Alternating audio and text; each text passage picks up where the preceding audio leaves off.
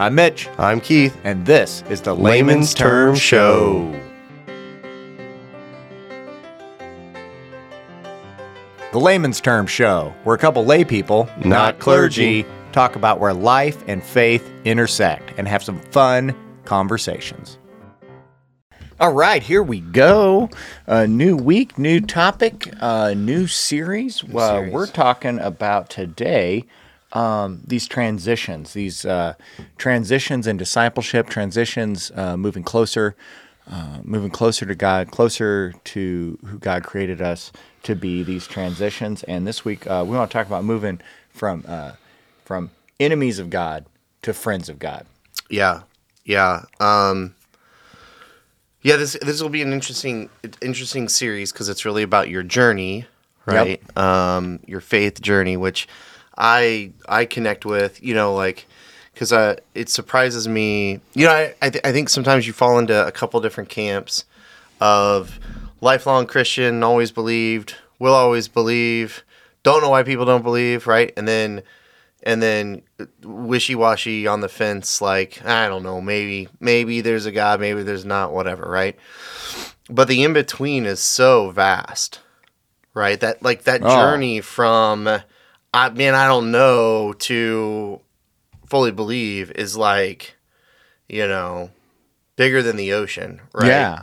And so I think some people, when they have this perception of belief, it's either or. Yeah, instead of this, Lord, help me believe in my unbelief. Right. Yeah. And so, and you kind of get to I'm going to give a little secret out. You kind of get to a point in your faith journey where you see the people that are like, oh, I've always believed, blah, blah, blah. And you kind of think to yourself, well, am I crazy? That I don't believe like them, right? You know what I mean? And so I don't want to say like you kind of fake it, but you kind of introspectively, the people that are like the people that are in the middle, right? Usually don't walk around telling people, I have doubts every now and then, right? Yeah, and doubts are the human experience. It's part of our human emotional journey. It's part of our experience, and I don't think you're ever gonna be doubtless. Like even at that, your sliding scale that you're talking about, this broad spectrum. I don't think there's possibly a 100% arrived. There's always gonna be closer, farther to go in that journey. Yeah. So that's why that's kind of the a little bit about on this side of eternity. Yeah, exactly. And I think that's what really gets me excited about this series, is kind of being able to discuss some of that. That kind of that journey of being not necessarily against God, right? But this idea of being an enemy of God, or trying to do the opposite, right? Or not really following God and doing what God wants you to do, but doing something else. Yeah, being contrary. Contrary to the will. Right, exactly. Well, let's we had some scriptures to frame this out. Okay. We'll just like rapid fire it, like boom, some fun boom, boom. stuff. Like Romans 5:10. While we were God's enemies, we were reconciled to him through the death of his son. So with that, we can talk about like a disciple is one who has repented of their sins and turned towards God. Scripture also, John 15, Jesus said this, I no longer call you servants, because a servant does not know his master's business. Instead, I have called you friends, for everything that I learned from my Father, I have made known to you. And I think that is awesome imagery. You're not, God's not a taskmaster. Yeah.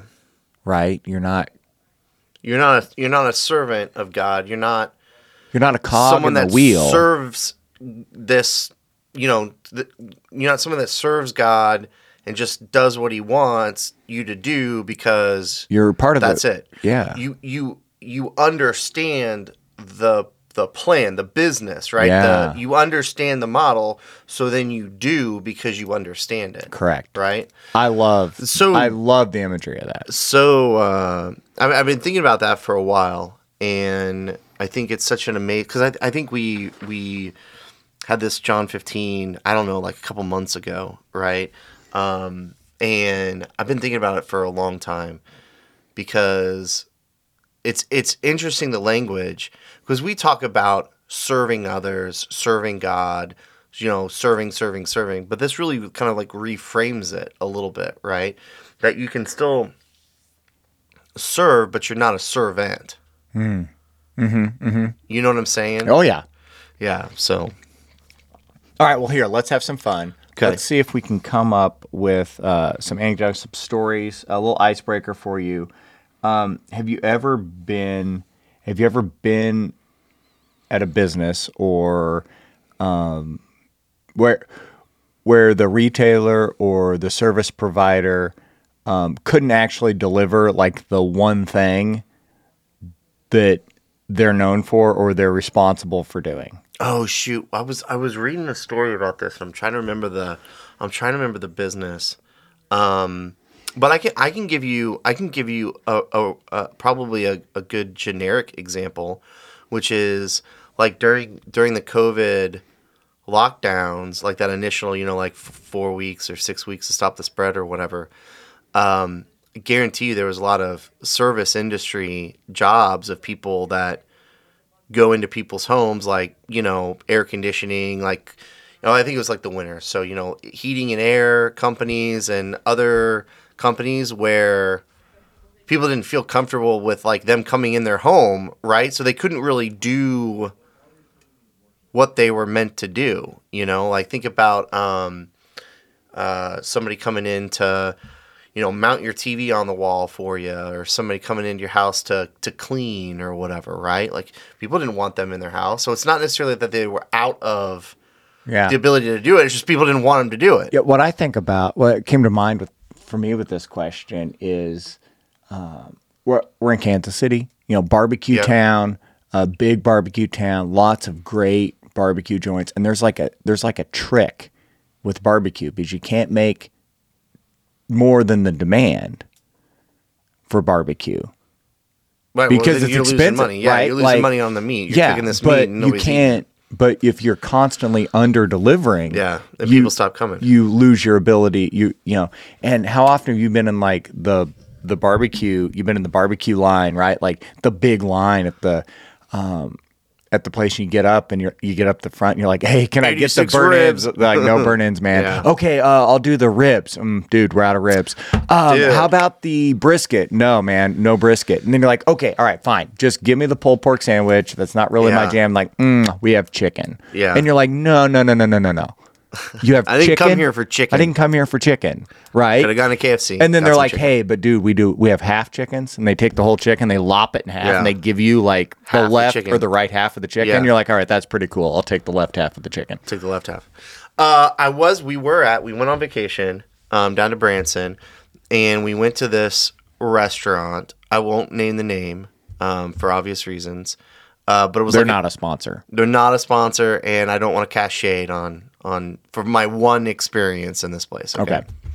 It was like an all-you-can-eat family style kind of. It wasn't a buffet, but it was like you ordered family style. Okay. Okay, and then they just brought, and they just kind of like Stroud's here in Kansas City, not a sponsor. Not a sponsor. But they just bring you more food. And we heard their mac and cheese was like the best. Right? Like, it was like, this place is known for their mac and cheese. You got to go. It's so good. No mac and cheese. Out. But they were out of, like, half the stuff. Like, when we went, like, granted, we were dumb, and we didn't think about it, but we went on a Sunday at, like, 5 o'clock. Well, they probably had all the church crowds coming through, and it's a weekend, and it's a touristy place, But they were out of, like... They were literally out of everything they were known for, mac and cheese, meatloaf, like some other stuff. So we were like, well, what do you have? Well, we got this. Okay, bring it to us. Well, then the kids didn't eat because they didn't like any of the stuff. You know what I mean? So it was like, There's your example. Can I go on a mac and cheese diatribe? A diatribe? I love me some mac and cheese. So you love mac and cheese. I love it. You make great mac and cheese. You've made me mac and cheese before. Yeah. You use the twisty noodles. Oh, Capavelli. I think they're called twisty on the box. Twisty noodles. Yeah, okay. So Keith uses the twisty noodles. The twisty noodles. And makes so the his cheese can get inside of it. makes his mac and cheese with twisty noodles, little crunchy breadcrumbs on top, right? It was really good mac and cheese. Now, at the end of the day, I have never understood the adult enjoyment, consumption, and fascination with mac and cheese. Like, I'll have a bite. Like, I had a bite of the old shells and cheese with the kids last night. Sure, yeah. Do you do the Velveeta with the with this little squeeze pouch? Yeah, that's the best. We have a this harkens back to the 80s. There's a meal that's in our household that is yellow meal. Okay. It's fish sticks, mac and cheese, corn. Yeah, okay. And so it's yellow meal. Yeah, so if you're having everything's yellow. If you're having fish sticks, you have yellow meal. Okay. And it's, but and then that was my wife's childhood. Don't ever invite me over for yellow meal for fish sticks. Okay. The smell of it is just like, because it harkens back to my childhood when my dad only knew how to cook fish sticks or goulash, and I love me some goulash. And I hate fish sticks. Okay. Because it was more fish sticks than goulash. Well, here's where I go down this mac and cheese thing. Yellow is meal. mac and cheese was in the box, Kraft, blue box, or the quarter cup of Great milk. Value blue box equivalent. Yeah. Uh-huh. Just final texture slightly different on all accounts. Slightly. But that was a daily staple. Mm-hmm. So, I'd probably had 5,000 servings of mac and cheese by the time I was 10. I'm not interested in at your fancy buffet to dive into some mac and cheese. It's for the kids. But you love it. I love mac and cheese, but I wouldn't go to a buffet and load up on mac and cheese. I'm telling you, man, I constantly see all sorts of adults be like, "Oh man, the mac and cheese." Great barbecue restaurants. It's on the menu. I know. You have to have sides. Okay, now let me beans, let's back slaw. off this for a second. Okay? Like, I don't understand. I don't like coleslaw. Beans, slaw, I don't like fries. coleslaw. I don't It's understand. got mayo in it. Potato salad But a potato salad, if it's mustard based, with mayonnaise. not okay with that. So mac and cheese, I think, is one of those things that if you just eat the Kraft variety a bunch, sure, you're just going to be like, well, it's mac and cheese, right? But when you elevate that and you step that up, and you get the Velveeta with the packet, the creamy, And now you're that's talking good. That's the next step. Now you're going like lobster mac and cheese. Is that where you're headed with this? I mean, you could. I just want the lobster. Or chicken. We had chicken strips, and I thought about, we had leftover Zaxby's chicken strips, and I thought about chopping those up and putting it in the mac and cheese and doing like a casserole with it. Dude, nothing better than that. No. See, my brother, he was going to make brisket mac and cheese. And then we realized we were brothers. And he's like, I'm not ruining brisket by putting it in mac and cheese. Moving on. So you asked the question, have you ever been part of have you ever known a business to be out of whatever it is? Okay? That's how we got down the barbecue path of being like, what is it you say you do here? You should, when you're the rib joint and you're out of ribs, you should close for the day. I would agree. Now, this is my question for you. Like, shoot up a flare. Like, when the flare goes up, you guys in the back of the line. They should have a flag system. Yes. Outside, where it's like ribs, brisket, and then or like a light system where they can flip a switch. No, and I like the flags. It's kind of like at the beach, it's like safe to swim, not safe to swim, get out of line. Yeah. Yeah. All right, let's get back to. Okay. So what kind of business do you think the church is in? Well, as lay pastor, I would say the church is in the disciple-making business. Okay. That's my answer. Now, my question wasn't our church, right? It's the church overall, right? So, I don't think it changes your answer. I just wanted to point that out. Yeah, that's my answer. Yeah. That's a tough question. Because like some things popped in my mind. Making disciples was one of the first. I think giving confusions. people hope. Confusion, the confusion lies in people can think, well, the church is in the business of feelings. Well, like I went out, like hope, Hope, right? Comfort, love, support. The church is in the community making business. Yeah, the entertainment business. Sure. The good Christian morals business.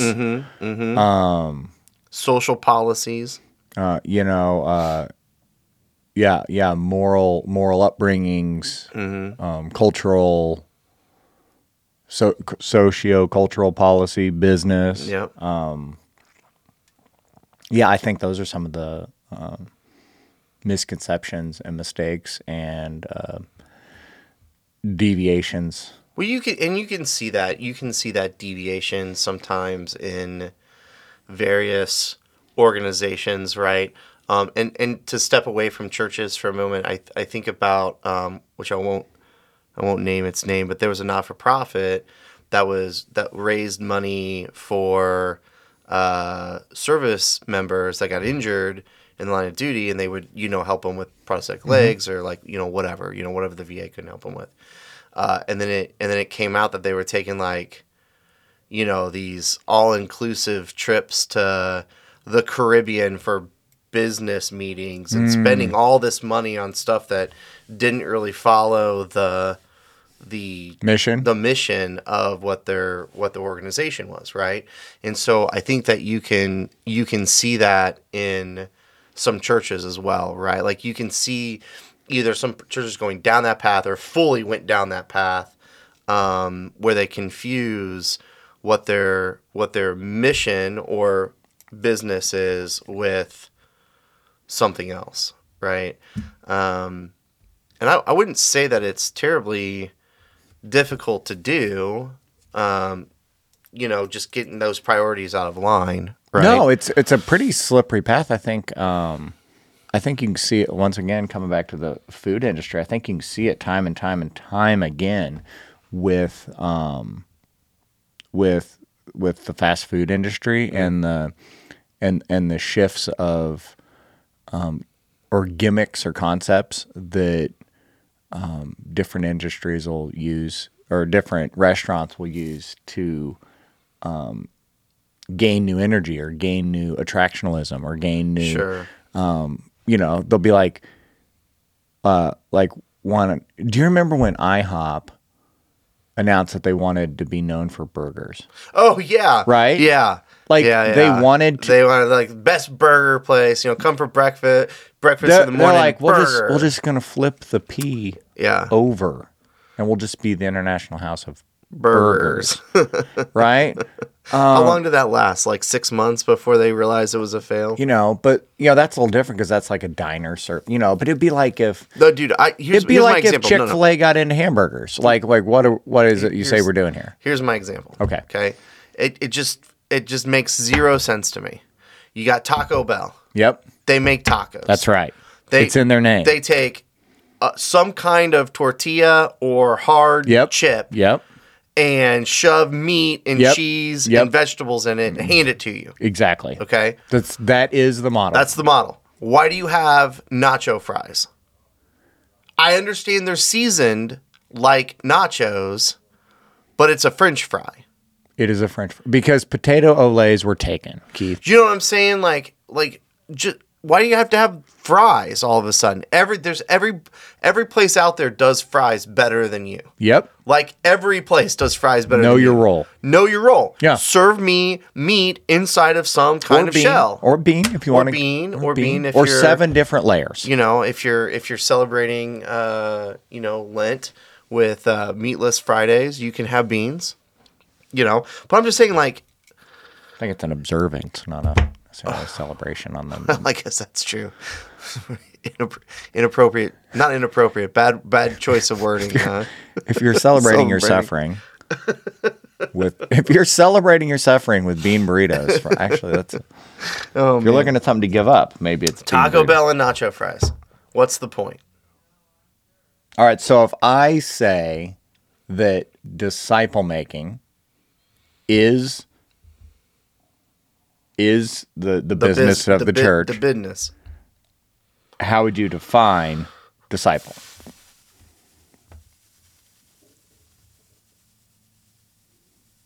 I would say my personal, right, definition is someone that is committed to being more like, or to be like, the person they're being a disciple of, right?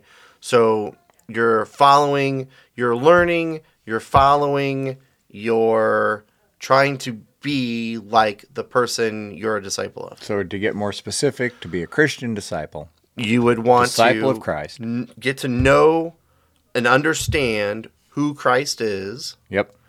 Then you want to like grow and become more like Christ. Not that you could ever be exactly Christ, right? But you want to be more like Christ. So, and then you want to emulate and actually do the things that Christ did, like helping other people and you know, and then spreading that kind of discipleship to others, right? So, I think it's a long process, right? Like you don't become a disciple overnight, but it's really understanding who they are, knowing who Christ is,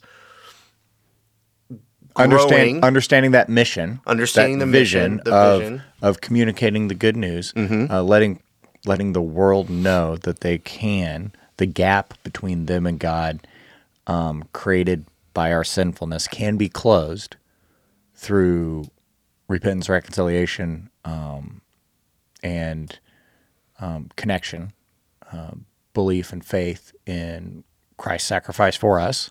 Yep. So sharing that closure of gap with the world is mark of discipleship.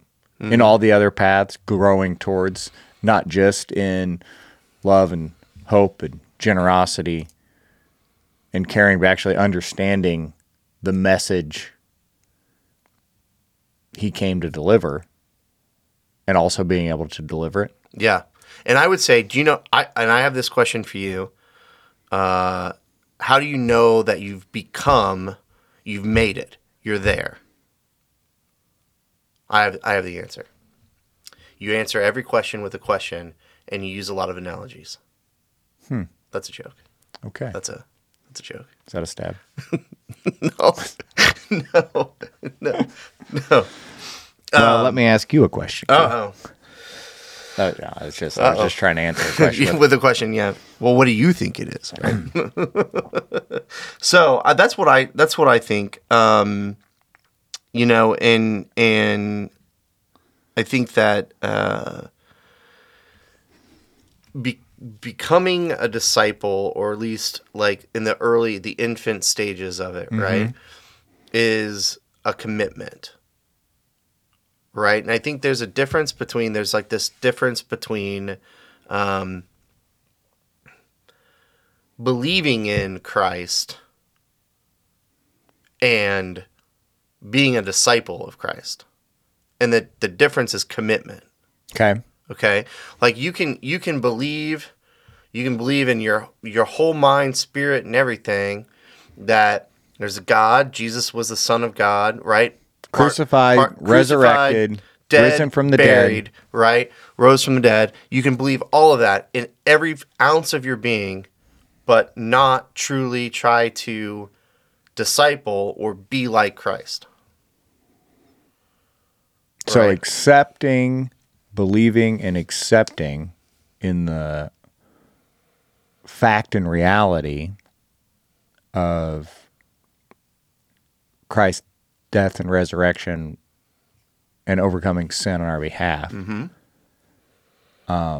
is just the beginning. It's just the beginning. Just the beginning. Just the beginning. The launch point. Yeah, and that's the the trailhead. That's the entryway to becoming a disciple, right? Because do you want to become a disciple of something you don't believe in? Example, okay? If you didn't believe in modern dentistry, why would you go to school to become a dentist? Like if you were just like, going to the dentist is stupid. I don't know why people do it. You should just brush your teeth. I like this analogy. This is going to get deep because, see, I don't floss. Okay. Right? Right. I believe in good oral hygiene. Okay. But you don't floss. Yeah, and I have friends, will remain nameless, only brush their teeth once a day. Stop it. Oh, wait a minute. No, sorry. I have multiple. I started brushing my teeth. I started brushing my teeth twice a day just to see if it makes a difference. I wasn't even talking about you. I know, but we talked about it on a previous podcast. So why would you go and become a dentist if you don't believe in modern dentistry? Right? Why would you if you don't believe in I don't know, cooking your own food or something, I don't know, right? Why would you go and become a chef? Right? So you have to first believe in the mission of Christ to then become a disciple or decide to then follow Christ, right? You can believe in the person and you can believe in the ideology, not the ideology, you can believe in all the theological stuff, but then not follow Christ. Yeah, and that's like your worst case scenario. Yeah. What? Well, yeah. It's like, are you better to like, nah, I'm good. Yeah, like, right. I fully understand. I get it. I'm good. I'm just. That's a no for me, dog. That's a no for me, dog. Well, I think what happens is people spend too much time on the do I believe or not, and they don't spend enough time on the okay, I believe. What do I do from here? Yeah, and here's my hot take. It's a fake it till you make it. If you get hung up on your doubts and you let your doubts prevent you from practicing, right? Practicing your faith, practicing putting into action Jesus' commands, practicing loving others, practicing serving others first, practicing that because you're still hung up on your disbelief or your lack of your lack of faith. If you're hung up on that and it prevents you from practicing, that's going to be a vicious circle of not going to complete the loop. Yeah. You gotta act with the belief while the disbelief's still there. It's like building your first deck. You watch a bunch of YouTube videos? Go with me on this. Okay. Building your first deck, right? If you doubt yourself throughout the entire process, you'll never build that deck. 2-3 years later, you'll have a half-built deck. Because, oh gosh, I don't know. I don't know how to put a ledger board in. Let me look it up. Let me think about it. Oh, I'm really nervous to drill into my house. Like, I don't know. What if I mess it up? What if I mess it up? Okay, I'm going to think about it for a week. Right? And then you finally do that. And then you're like, well, I don't know. Is this enough support? Is this enough? Can I? I don't know. I've never poured concrete before to put in these pillars. What if I don't get it level right? What if I don't have the right tools? Faith needs action. Yeah. Use words, my father. Stop talking about it and do it. Do it. And hey, if you mess up, you only drilled into the side of your house. Big deal. Woodpeckers do it all the time. Woodpeckers do it all the time. Termites get in there too, so it's all good. Yeah, so I think that it's interesting. So we'll wrap up with this because you started talking about a little bit about we talked a little bit about the Lenten season, right? And then like the stages of reconciliation, right? Regret, remorse, repentance, reconciliation, right? So regret. Yep. I'm sorry for what I did, right? Remorse, I feel bad and I wish I had done differently. Repentance, I resolve to change. And then reconciliation, I will make it right over time. Okay?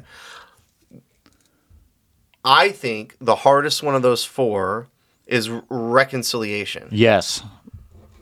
For sure. Right? 100%. Because regret's pretty easy to feel. Yep. I regret a lot of stuff. Unless you're right? a sociopath. Unless you're a sociopath. Regret's an easy one or a hard one to miss out on. Right.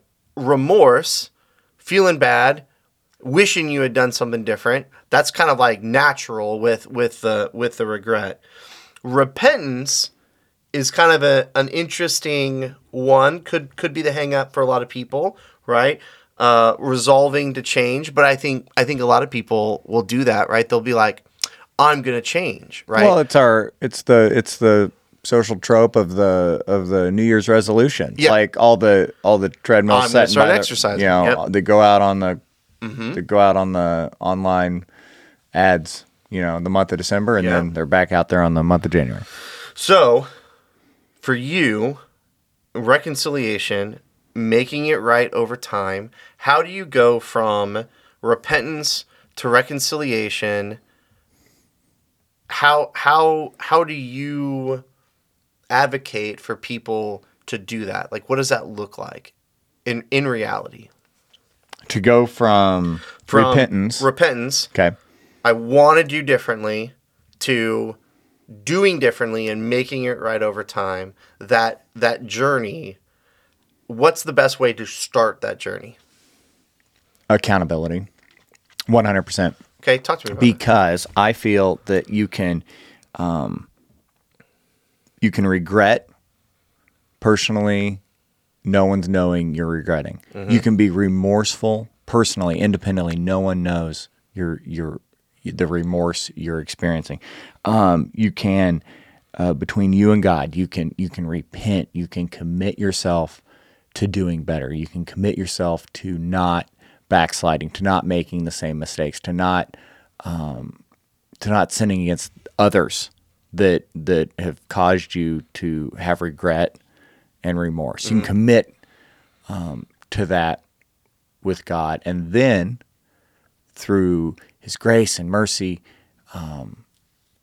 you attempt and you fail, and you do the process over again. Yeah. And that's the loop we get stuck in because it's so hard to move from that because the reconciliation requires this outside involvement of others.